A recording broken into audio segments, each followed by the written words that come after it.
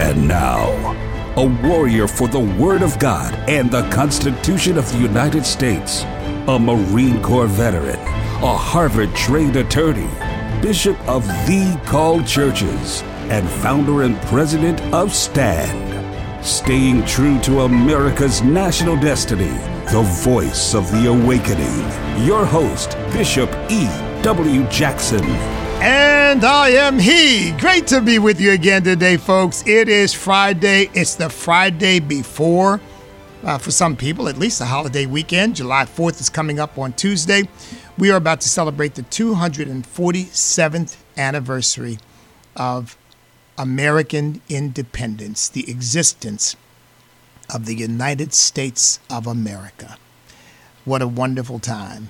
And what a wonderful thing to be doing. So I hope all of you are planning to have a good time and enjoy the holiday. I think I may have shared this with you all last week, or yesterday, I should say, or maybe I shared it with my podcast audience. But I've been trying for about a year and a half to get my flag put back up in my yard because we had a windstorm and it literally, the pole just bent. And of course, I couldn't leave it up. It was horrible. So I had to take my flag down, and I found out that it wasn't easy to find a pole that would fit in the sleeve that had been built for the first foundation, for the base for the flag. And folks, it was tough finding a company that would do it. And many of them, you call them, they don't get back to you. Yeah, we'll be happy to do it. They don't follow up. Finally, after much prayer, I almost had to pray and fast over this one. My flag will be up on Monday, just before July 4th. And I tell you what, folks, that just makes my heart dance. It really does. I just shake my head at these people who say, I see the flag and it triggers me. I get anxious. That flag makes me uncomfortable. And I see the flag, it just puts a great big old smile on my face. And I think about what that flag represents to me and so many others. And it gives me the warm fuzzies. It might give somebody else the willies, but that's their problem. What it ought to do is make you feel awfully good and awfully blessed, particularly we who are blessed to be citizens of the United States of America. I was reflecting on the fact that, had it not been for the Declaration of Independence and the Revolutionary War and heroes like George Washington and others, we would not be free citizens of a constitutional republic. We would be subjects of a monarchy. And folks, there is a difference. There is a difference. We are not subjects to anybody except Almighty God, and we are his children. But we are citizens, free citizens of a constitutional republic, and the sovereignty of this nation does not lie in a monarch or in a president or in a Supreme Court. The sovereignty of the United States of America lies in we the people. We instituted a government to serve us, not the other way around. We are its masters. It is our servant, no matter how confused some politicians may get about that. And I love that, folks. I love that. That's it. The fact that we established this nation, and I say we because that's right, I identify with the founding fathers and their thinking, that we established this nation on the basis of that freedom and rights are the grant of Almighty God, not the gift of human beings to each other, but the grant of Almighty God, that we are inherently free by virtue of being human beings, and that government's job is to secure the freedom and the rights that are inherent in our humanity. Wow. It just, folks, this is the truth. I've actually had atheists say to me, I have had this happen at least twice. Well, I don't really believe in God, but I'll tell you one thing. I'm glad the founding fathers established our rights and freedoms on belief in a higher power, because that's a lot more stable than establishing it on belief in people. And I thought, man, even an atheist gets it. Even an atheist understands the beauty of that, the inspiration of that, the gift of that. So, folks, I am elated to celebrate the 247th 7th anniversary. We're approaching a quarter of a millennium. In 3 years, we will be 250 years old. And I am grateful to God every day of my life to be a citizen of this great land. And what we've got to do now is preserve it. Now, I have to tell you that the data shows, the polls show, Gallup has been taking polls since about 2001 or so, and we've had a 20% decline in the number of Americans, the percentage of Americans who say that they are very proud or extremely proud of our country. 20% decline. To now, it's no longer a majority believe that. It's now a plurality. We're at an all-time low, as a matter of fact. In 2023, the data shows 39% of Americans are very proud or extremely proud to be Americans. 39%. 39% are extremely proud. 39%. That used to be well over a majority. So it's over the last 20 years, it's been declining. Now, I can tell you why. And by the way, this is First Amendment Friday, so we're going to be taking your calls starting in the next segment. The number is 888-589-8840, 888-589-8840. I'm going to reflect a little bit on these Supreme Court decisions and patriotism, but I am going to get to some of your calls in the next segment. Why are we suffering so much from a lack of patriotism? And by the way, folks, that trend cannot continue, because eventually what it means is you don't have a country of people who actually love our country, are willing to suffer, sacrifice, bleed, and if necessary, die for our liberty, because you don't have people who love the country or think well of it. If that trend continues, we're no longer a majority who are very proud of our country. I mean, what happens when it gets down to 10%? And you get 90% of the people go, oh, America, oh, well, okay. The flag kneeling movement, all this flag anxiety talk, the flag triggers me. It's a racist symbol. Critical race theory says America was founded on racism and slavery. Barack Obama and his kind of milquetoast attitude, or the recent comment, these African American conservatives validate America. Oh, that's a terrible thing for an American citizen to validate America. We can't have that, can we? The black national anthem stuff, where you got the football teams playing two anthems, the black national anthem and the national anthem. I mean, dividing our country. Juneteenth. Yeah, that's right, Juneteenth, to the extent that people say, well, so it's the Black Independence Day. I mean, give me a break. Undermining the sense of, people like Colin Kaepernick. I'm not celebrating July 4th. I'm not celebrating July 4th. Why would I celebrate a country that blah, blah, blah, blah, blah, blah? The Democrat Party. As far as I'm concerned, the Democrat Party has become the party of anti-Americanism. The educational system, teaching our children to hate our country with a bunch of Marxist, leftist, ideological nonsense.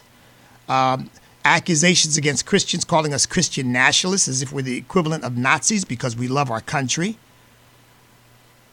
Here again, patriotism is supposed to be a dog whistle for racism now. The data shows that Democrats are the least patriotic in America and the least patriotic within their demographic, 18 years of age to 34, are the least proud Americans in the country. Those are the things that are eroding our sense of patriotism, demoralizing people, causing people to not feel a sense of love and commitment and loyalty to our nation. That's why the NBA will sell us out to China, and so will the Biden family. We'll be back in a moment, and we'll start taking your calls shortly thereafter.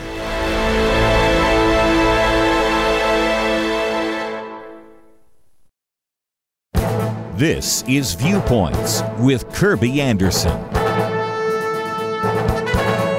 As Pride Month is ending, it's worth revisiting an event that took place on the South Lawn of the White House.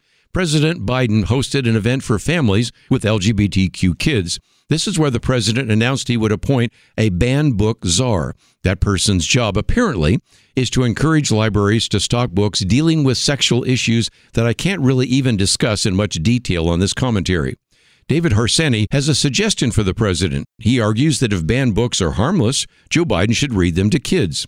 He even suggests that the president read these to young people on television, and even suggests that Jill Biden might be another person to read these books to impressionable young people. Of course, he will not do this because the sexual descriptions of what boys and girls do to each other would be offensive. There are vivid descriptions of sexual organs and graphic descriptions of various forms of sex. If you want to follow the link, you can read what is in some of these books. And on my radio program, I reminded many listeners of what some concerned parents did years ago at a shareholder meeting for music companies. They read some of the offensive and decadent lyrics of rap artists they represented. More recently, parents and even students have read excerpts from some of these books at school board meetings, and in every case, the audience was shocked, and music executives and school board members told them to stop. You know, it's easy to talk about book banning in the abstract. It is quite another to see and hear what is in some of these books. There's a reason why parents and even some teachers and administrators don't want sexually explicit books in the library. That is also the reason you will never hear that the president read these books to students. I'm Kirby Anderson, and that's my point of view.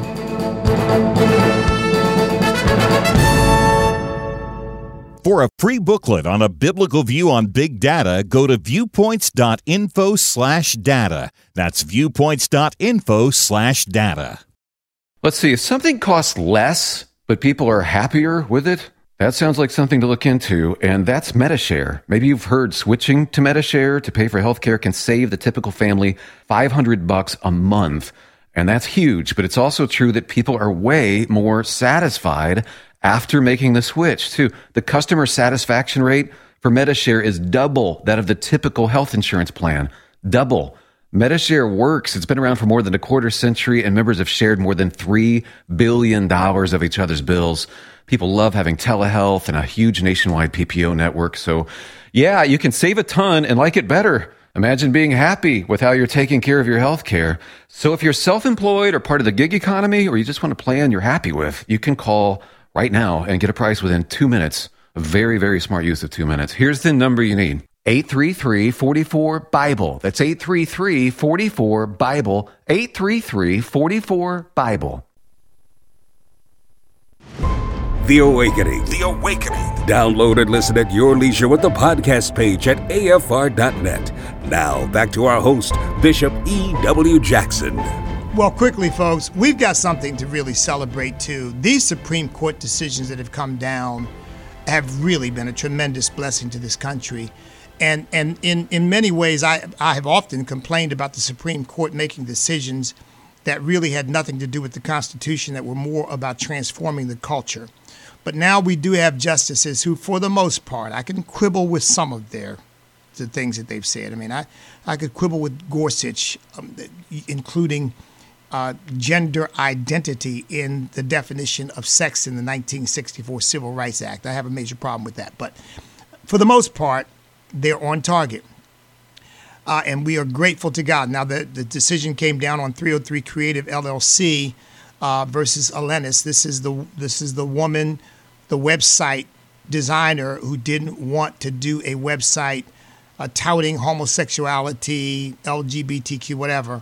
And they sued her, and she won because the Supreme Court decided this on a First Amendment basis, saying the government, the state of Colorado, was trying to compel her to put whatever they wanted in a website and compel her to take down things from a website that were Christian, upholding Christian principles and values. So basically, they were censoring her free speech, and then ordering her to say things that she didn't agree with. And the Supreme Court said, you can't do that in America.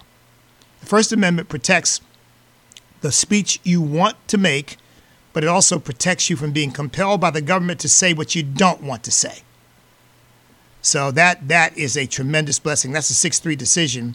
And also, as you all know, we talked about the affirmative action part. The Supreme Court struck down Biden's attempt to implement a student loan forgiveness program because he doesn't have the constitutional authority.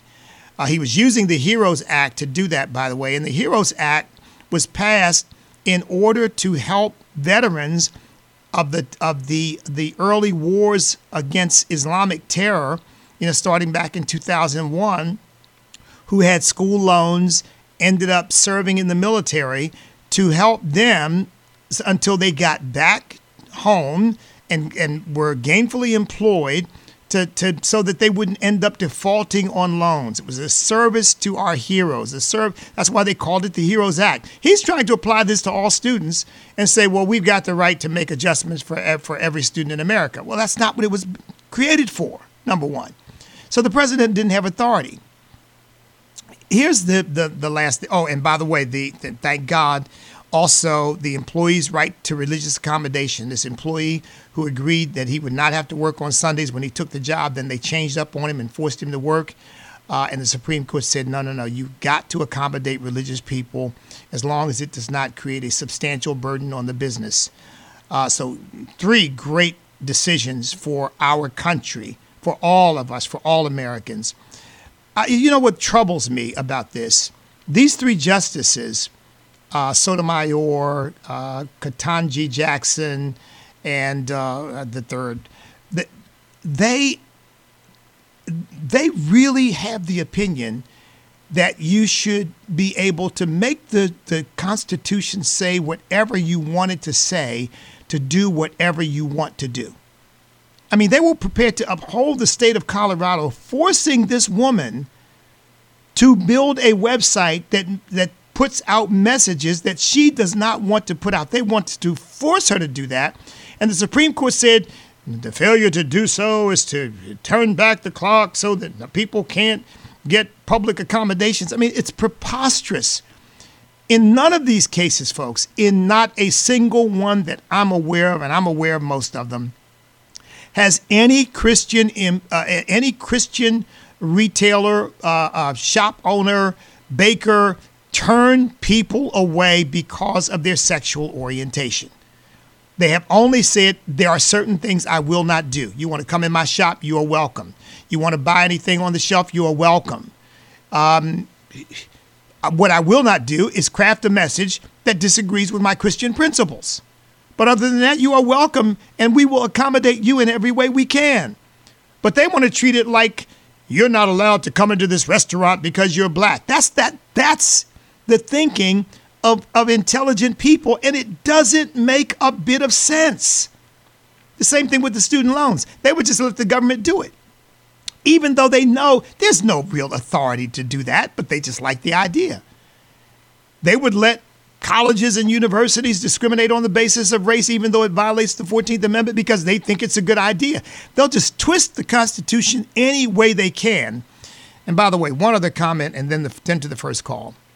When Ketanji Brown Jackson said that the Supreme Court decision, I think this is the affirmative action decision, of let them eat cake, she was quoting Marie Antoinette, or something attributed to Marie Antoinette. And we know what happened to Marie Antoinette. She became a victim of the French Revolution and was ultimately beheaded along with King Louis the 14th, I believe. This is the thinking of a revolutionary. This is not the thinking of an American constitutional scholar, but the thinking of a revolutionary. When you believe that barring the government and barring those under color of state law from simply picking and choosing people on the basis of the color of their skin is the equivalent of Marie Antoinette saying to starving people, eat cake, which meant basically, I don't care if you die. It doesn't matter. So to equate those two, it's the same way they take Christians and our love of country and equate us to Nazis. It's just bizarre thinking. Because frankly, they don't care what the truth is. What they really care about is advancing their agenda. That's what I keep saying. That's the only thing that matters, their agenda. So these other Supreme Court justices are just willing to twist the Constitution any way they could. One last comment. Imagine if there were 5 of them and only 4 conservatives, our country would be in serious trouble because they are not constitutional scholars. They are cultural revolutionaries trying to move this country in a more collectivist, Marxist direction. 888-589-8840 is the number. It's First Amendment Friday. Let's get to your calls. We've got first-time caller Julius from Virginia. Julius, welcome. How you doing, sir? I am blessed. Julius, how are you? I am blessed as well. Amen. I know you are. What's on your mind today?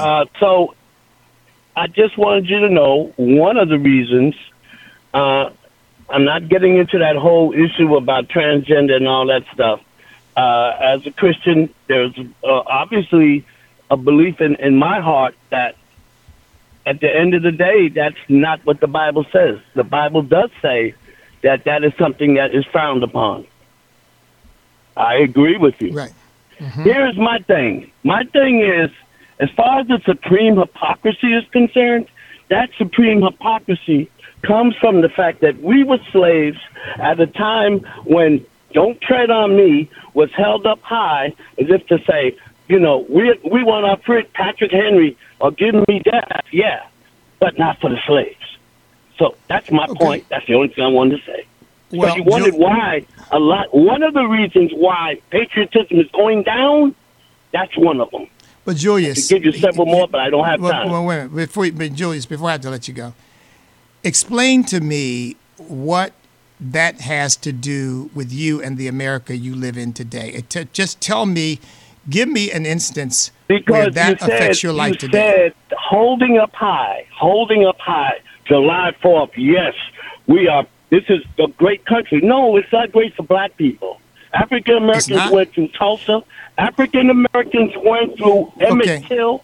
African Americans went through a lot of things. Julius, a lot of people have suffered in this country. I'm sure you're aware of that. And I know that there have been some unique instances where black folks have suffered. I ask you about you. See, because I have to tell you, for me, as a foster kid, as a kid who grew up poor, this is a great country because nothing has stood in my way.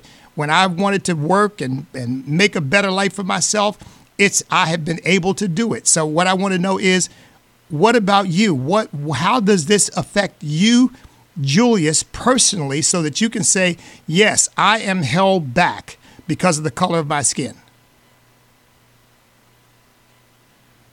Okay, I think that gives me my answer. So what you're saying is you want to just I am a youth leader and a teacher of truth at my church. Okay. Why do you feel that people in schools? Because I work with teachers. Why should the school system disinherit or disregard education when it comes to a Tulsa or Rosewood or an Emmett Till? Why should all kids not be taught this? So Julius, you said you're a teacher. Are you teaching that? I teach truth. Julius, listen. Emmett Till was dragged and hung. Julius, I am all too familiar with what happened to Emmett Till. I think many people in the country are, and it was horrible. It was terrible.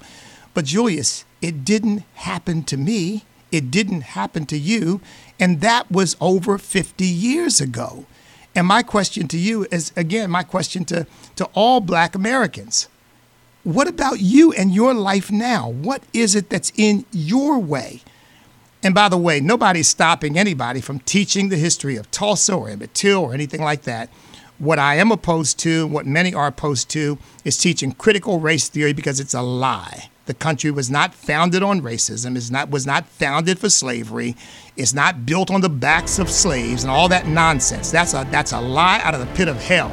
But you want to teach the history of our country, which includes slavery and includes, yes, mistreatment of black folks. Yes, let's teach about mistreatment of Irish, too, and of Italians and of Germans and others who came to this country under very difficult circumstances. Let's teach the whole thing. But let's teach the nobility of our country as well and the illustrious values upon which we were founded. Back in a moment. It's my turn. Here is your host for My Turn, Don Wildman. And they came to Jericho, and as he was leaving Jericho with his disciples and a great multitude, Bartimaeus, a blind beggar, the son of Timaeus, was sitting by the roadside. Jericho was a 2-day journey from Jerusalem in the time of Jesus. Today, the distance of about 15 miles can be covered in about 30 minutes. The city is located about 5 miles north of the Dead Sea. Since the city is more than 800 feet below sea level, it is extremely hot in the summer, but ideal in the winter. The oldest known evidence of civilization in the world is at Jericho. Archaeologists have found remains from a civilization dating back to before 7000 BC. Here, perhaps, man first learned to live together as an organized group. Not far from Jericho is the place in the Jordan River where tradition says Jesus was baptized by John. Immediately to the north of Jericho, one can see the Mount of Temptation. Supposedly, it was on that mount where Jesus was shown all the kingdoms of the world. Of course, the kingdoms were shown in the mind of Jesus, as it is impossible to see all the world from any mountain. Nevertheless, one can still see Mount Hermon, one of the original sources of the Jordan River, about 100 miles to the north, if the weather is clear.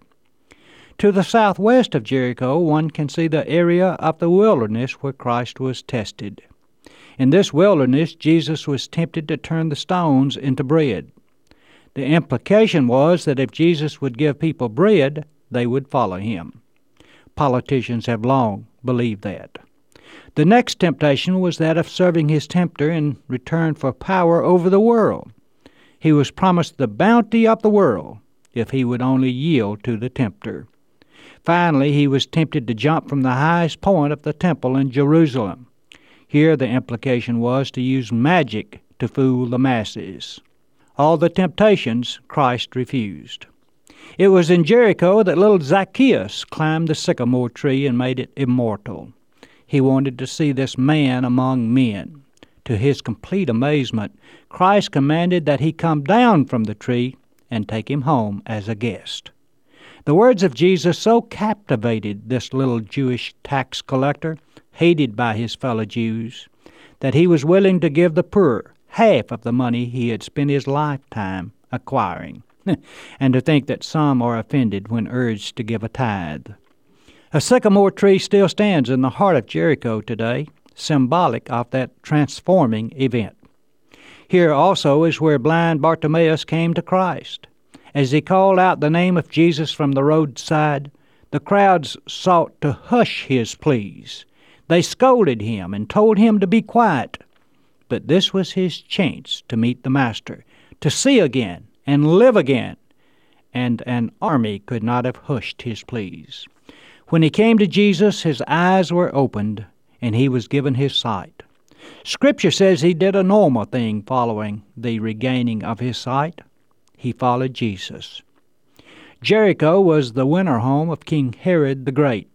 It was here that Herod died, probably in 4 BC. Shortly before his death, Herod ordered some of the prominent citizens of the town to be killed so that there would be tears shed at the time of his death. In Jericho, Jesus ministered to his fellow men. Hopefully, we can all find our Jericho each time our life crosses the path of another. This has been My Turn with Don Wildman, a production of the American Family Association. The Awakening. The Awakening. Download and listen at your leisure with the podcast page at afr.net. Now, back to our host, Bishop E.W. Jackson. Let me just take 1 minute before I come to your calls to say something further to Julius. Number one, he said this country is not great for black people. I beg to differ. I believe this country is great for black people. Now, has it had its moments, its times, its earlier times when it has not? Absolutely true. However, it wasn't great for the first pioneers who came here either. It wasn't great for the indentured servants who came here. It's been a process of coming out of the ancient era where slavery was normal and coming into the modern era where we allowed Christian principles and values to prevail and realized that that's just simply not something we as a nation should be engaged in. And ultimately, our country rejected it with the 13th Amendment to the Constitution of the United States. That's number one. Number two, if you really believe that this is not a great country, then I would recommend this. And I'm not trying to be insulting at all, but I would really recommend this. Gather together the people who think like you do and go find the place that you think will be great for you. I mean, I'm very serious. Go find the place that you think will be great for you. And guess what you're going to find? There is no greater place on earth for anybody to live, regardless of the color of their skin, than the United States of America. 888-589-8840 is the number. Okay, you've been waiting very patiently. Let's come to Brian in Tennessee. Brian, welcome. Yeah, Bishop. Question. Have we as a nation gotten to the point where we can't legislate it away, we can't even vote it away?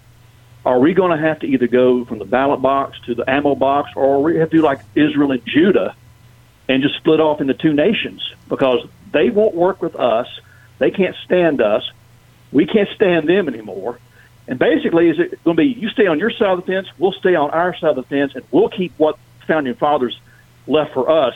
You do what you want, because we can't deal with it. How can two walk together if they can't agree?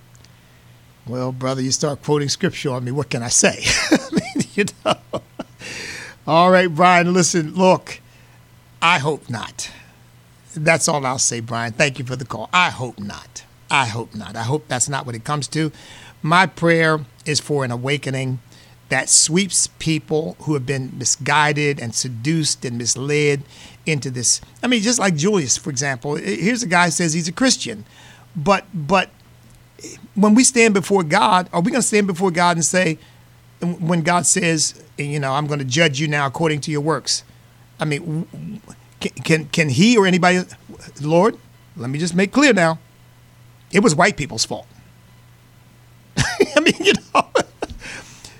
God is going to judge each of us on the basis of the deeds done in our bodies, our thoughts, our words, our deeds.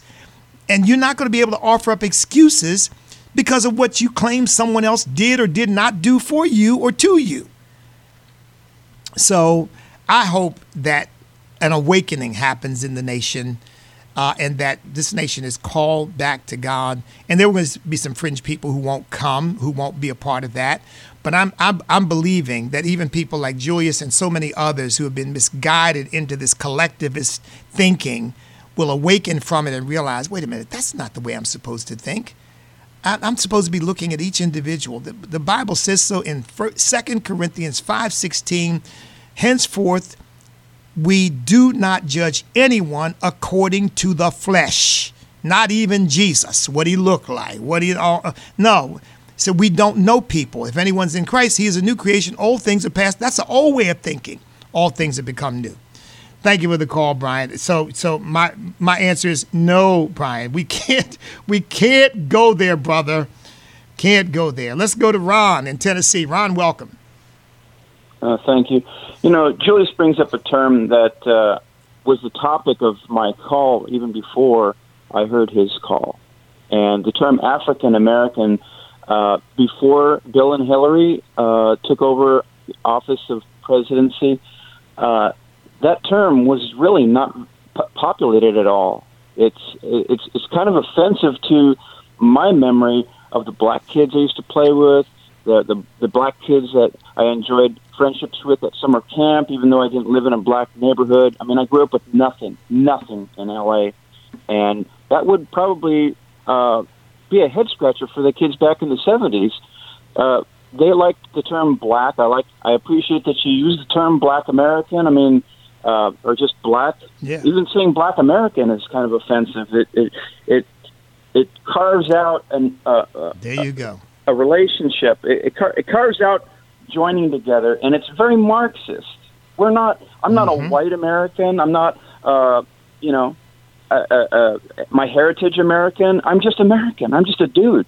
Why can't we all just be dudes, go over to each other's house and play, and not be condescended about what color skin we have, so we can't, entertain a friendship or a working capacity with each other? I don't get this. And to continue it is just Marxism. Ron, thank you for the call, brother. And look, continue it is Marxism. It's collectivism. It's a sort of an American Marxist approach, which is dividing people not so much by class but by race. I couldn't agree with you more. That's the vision, but that's not what the left is promoting, is it? Dare I say, that's not what enough Republicans are promoting, for that matter, conservatives. A vision, one nation, under God, indivisible, liberty and justice for all. Not a tribalized nation, a segregated nation, a bifurcated nation, but one nation under God. But see, they don't want the under God part, and without under God, there's not going to be a whole lot of oneness. Because basically, then there's no set standard. Nothing is fixed. And that's exactly where they're trying to take us. Thank you for the call. Let's see. Let's go to Wesley in Georgia. Wesley, welcome. Hey, Bishop. Thanks for taking my call.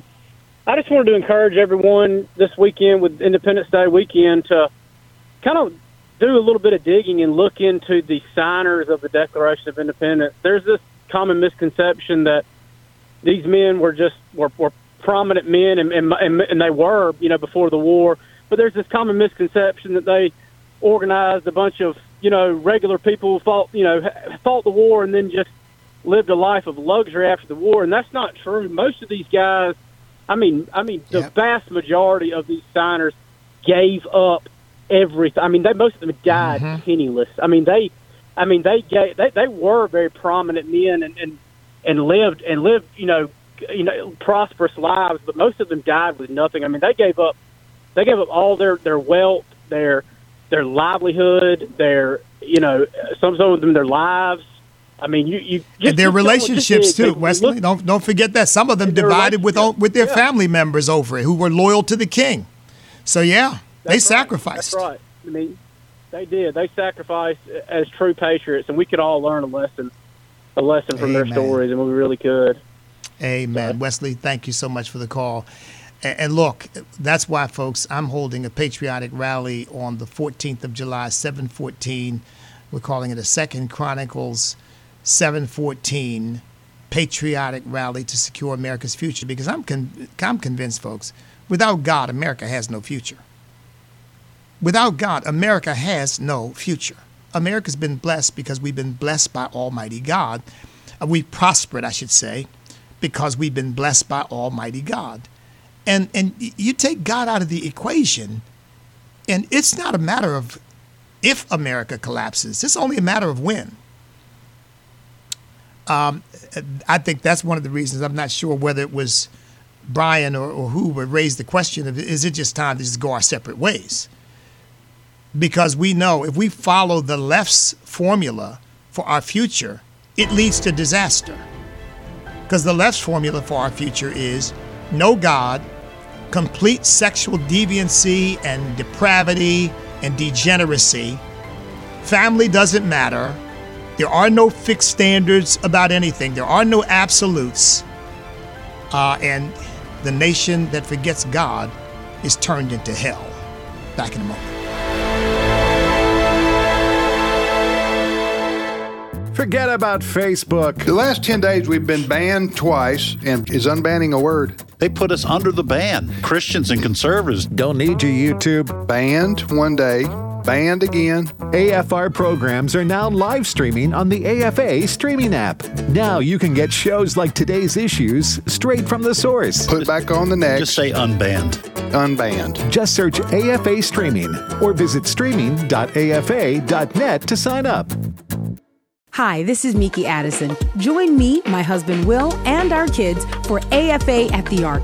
We'll also be joined by Wesley and Walker Wildman and their families as we host a mini conference at the Ark Encounter October 26th and 27th. AFA has reserved a block of rooms at the Marriott Cincinnati Airport Hotel, which will be available at a discounted price. Space is limited. Learn more and register at marriagefamilylife.net. And I hope to see you at the Ark. In this new world, on this new day, we rejoice that Roe v. Wade has been overturned. Preborn has been preparing for this moment for the past 16 years by positioning their clinics in the top 6 abortion states where 50% of abortions occur. Sadly, 5 of these 6 states will continue to abort babies at an even greater level. And since the abortion pill accounts for over 50% of abortions, babies are even more at risk. Preborn pregnancy clinics are completely dependent on you as they offer life-saving ultrasounds and the life-saving gospel to moms and babies in crisis. When I heard her heartbeat, I decided to keep her. And now my daughter's about to be 3. I don't know where my life would be without her. To learn how you can be a part of rescuing babies' lives and sharing the heart of Jesus, go to preborn.com or dial pound 250 and say the keyword baby. He got out of his truck and he came around. I'll call him Royce because that's his name. This is Focus on the Family Minute, and after his daughter was diagnosed with leukemia, Ken Kington recalls a time a friend offered some practical help. Royce came over, he goes, "Hey man, I'm so sorry to hear about your daughter. I just want you to know we're praying for you." And I was like, "Thanks, Royce." I said, "I appreciate it." He goes, "I just want you to know we're in this area all summer, and I just want you to know we're going to take care of your yard all summer." And I said, "Royce," I said, "Man, I appreciate that. You don't have to do that." I said, "If you could do it one time though, that'd be great." And he was like, "No, we're going to do it all summer."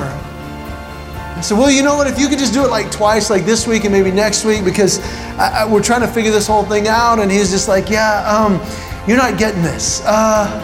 We're doing it all summer." And I was like, oh. Look for ways to reach out and help others in need. And hear more from Ken Kington today at FamilyMinute.org.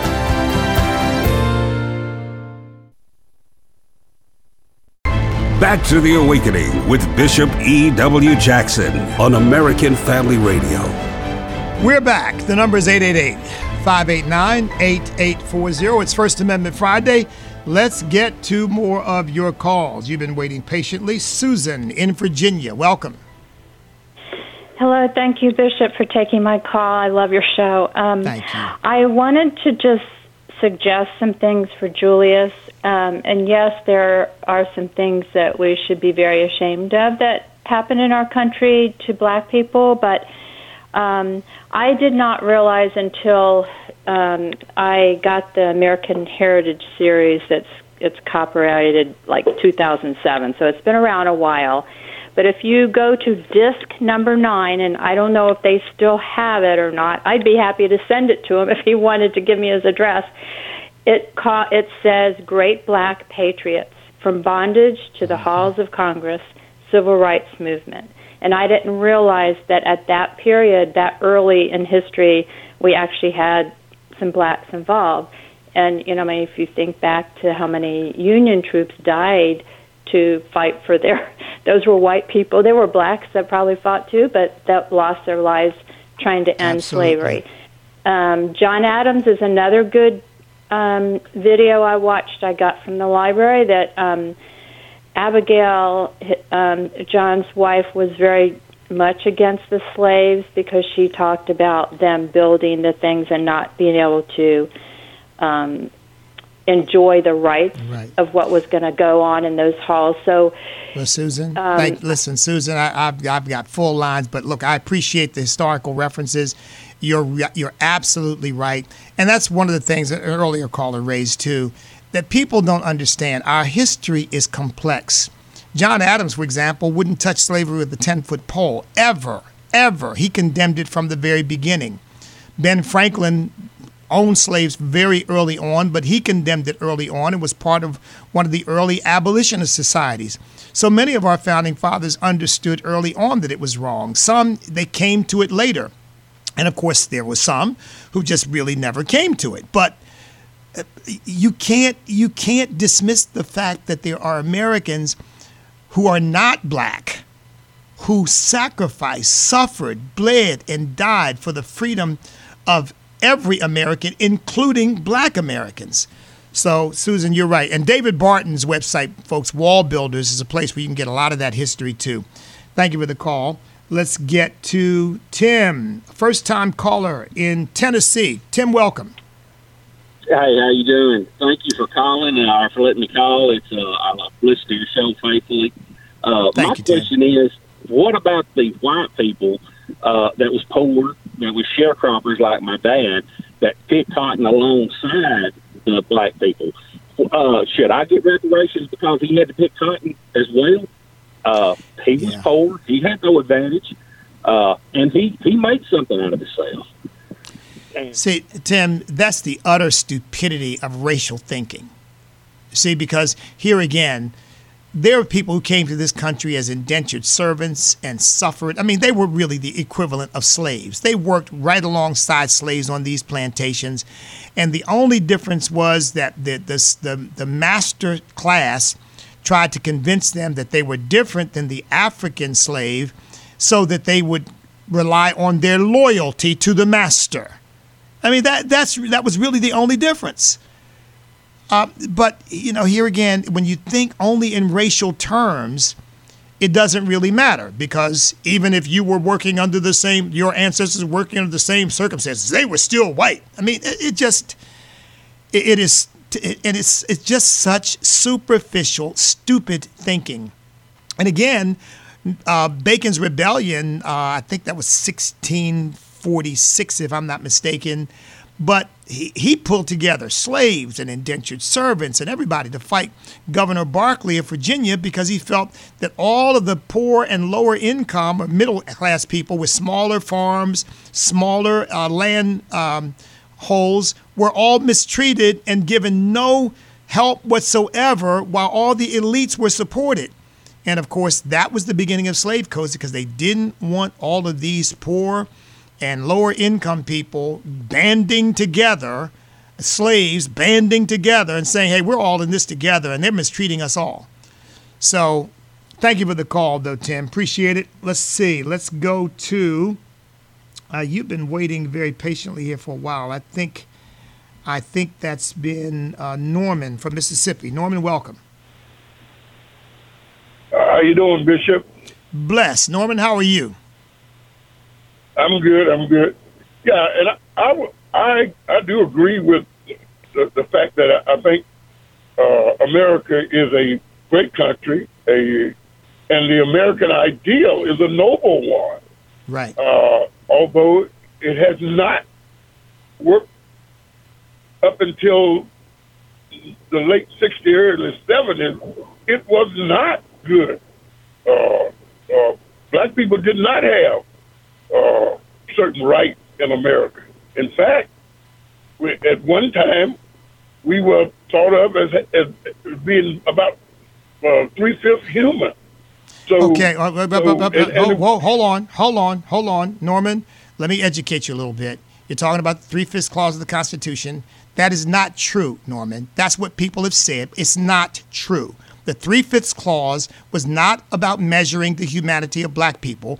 The 3/5 clause was a compromise between the North and the South as to how much congressional representation Southern states would get. And they compromised the same way they did with the Confederate documents before the Constitution, which was to say, we will count 3/5 of the slaves for purposes of congressional representation. That's all it said.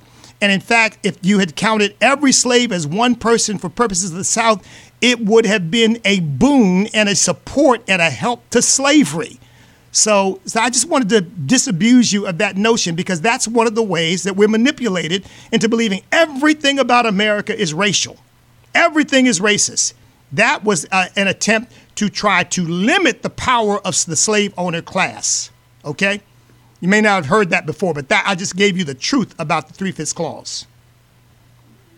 That's not my issue. I'm not dealing with that. I mentioned that because it did affect slaves. I mean, I don't know how you could think that it did not affect slaves. But no, okay, Norman. No. Hold on. Norman, it helped slaves. It helped them, because if you'd counted every slave, it would have increased the power of Southern slaveholding states. So you are wrong. It did not hurt slaves. It helped slaves, because it was not about measuring their humanity. Now, Norman, I'm going to take another call. You go check that out, okay? because here again, you have been made another victim of this kind of indoctrination as to how we're supposed to think about the country, and that's one of those. It is a complete and utter lie that was never intended to define the humanity of black people as 3/5 of a human being. And everybody's kind of accepted that, and it's just not true. But thank you for the call, my friend. I've got to move on. Let's go to Mike in Missouri. Mike, welcome. Hey, Semper Fi. This is your brother up here in Missouri. All right, brother. You know, Julius and some of these other people, the problem is they want to live in the past and cling to things that were negative. And when you do that, it makes you a victim. You develop a victim mentality. I'm half Polish Jew. I'm Messianic Jew. I'm Christian. I'm a Marine veteran.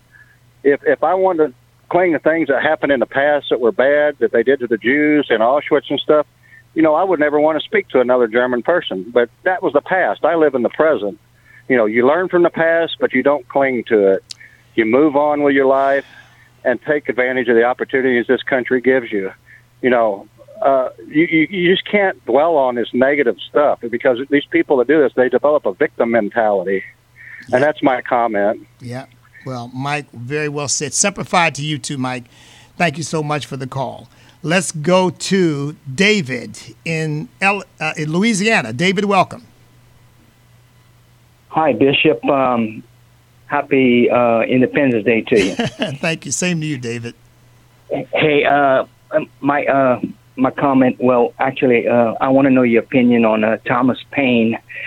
And I personally regard him as I don't want him to be forgotten. You know, about our American heritage. Over and over, you'll have us talking about our history. He's not mentioned. And a guy that probably was the most influential in that era was personally responsible for the Louisiana Purchase. I think, you know, he was, and all the wonderful things he did. And I just don't want him to be forgotten, and I wish he was mentioned more often, you know. Well, thank you, David. And you're right. I mean, Thomas Paine wrote Common Sense, and of course, he's the one who penned the famous words, "These are the times that try men's souls." In the middle of the Revolutionary War, he kind of galvanized the country. So you are right. There's, you know, as he developed, and maybe that's one of the reasons why he doesn't get the kind of attention he perhaps deserves. I mean, he did kind of begin to shift later in life, and atheism became a part of his thinking and so forth. So, but you are right. I mean, he is definitely one of those patriots who I think really was very instrumental in helping us to win the Revolutionary War, primarily with his words. Thank you for the call. Let's go to Bobby in Arkansas. Bobby, welcome. Hey, Bishop. Thanks for taking my call. Thanks for calling. Can you hear me? Yes, I can hear you just fine, Bobby. Go right ahead. You know, the scripture says that the Jews brought forth salvation to us Gentiles for 2023 years. How much more their fullness? And if you think about the slaves they're suffering, they brought forth salvation to a black man in a land of liberty and freedom. Now, it says that this present suffering cannot be compared to the glory that's going to be revealed in us. And in the kingdom of God, there's going to be many black ancestors that's going to have great crowns of glory in the kingdom of God. And everybody's going to see it. Bobby, listen, brother, you said a mouthful right there. I wish we could go on with that conversation. God bless you, Bobby. Listen, everybody, have a wonderful 4th of July. And let's pray for the unity of our country. You could hear some of it here where people are kind of want to diminish it a little bit. This is the greatest place on earth to live, and we should be thankful to God for it. Stand up, step up, speak up, refuse to back up, because we cannot be defeated if we will not quit, because we are on God's side.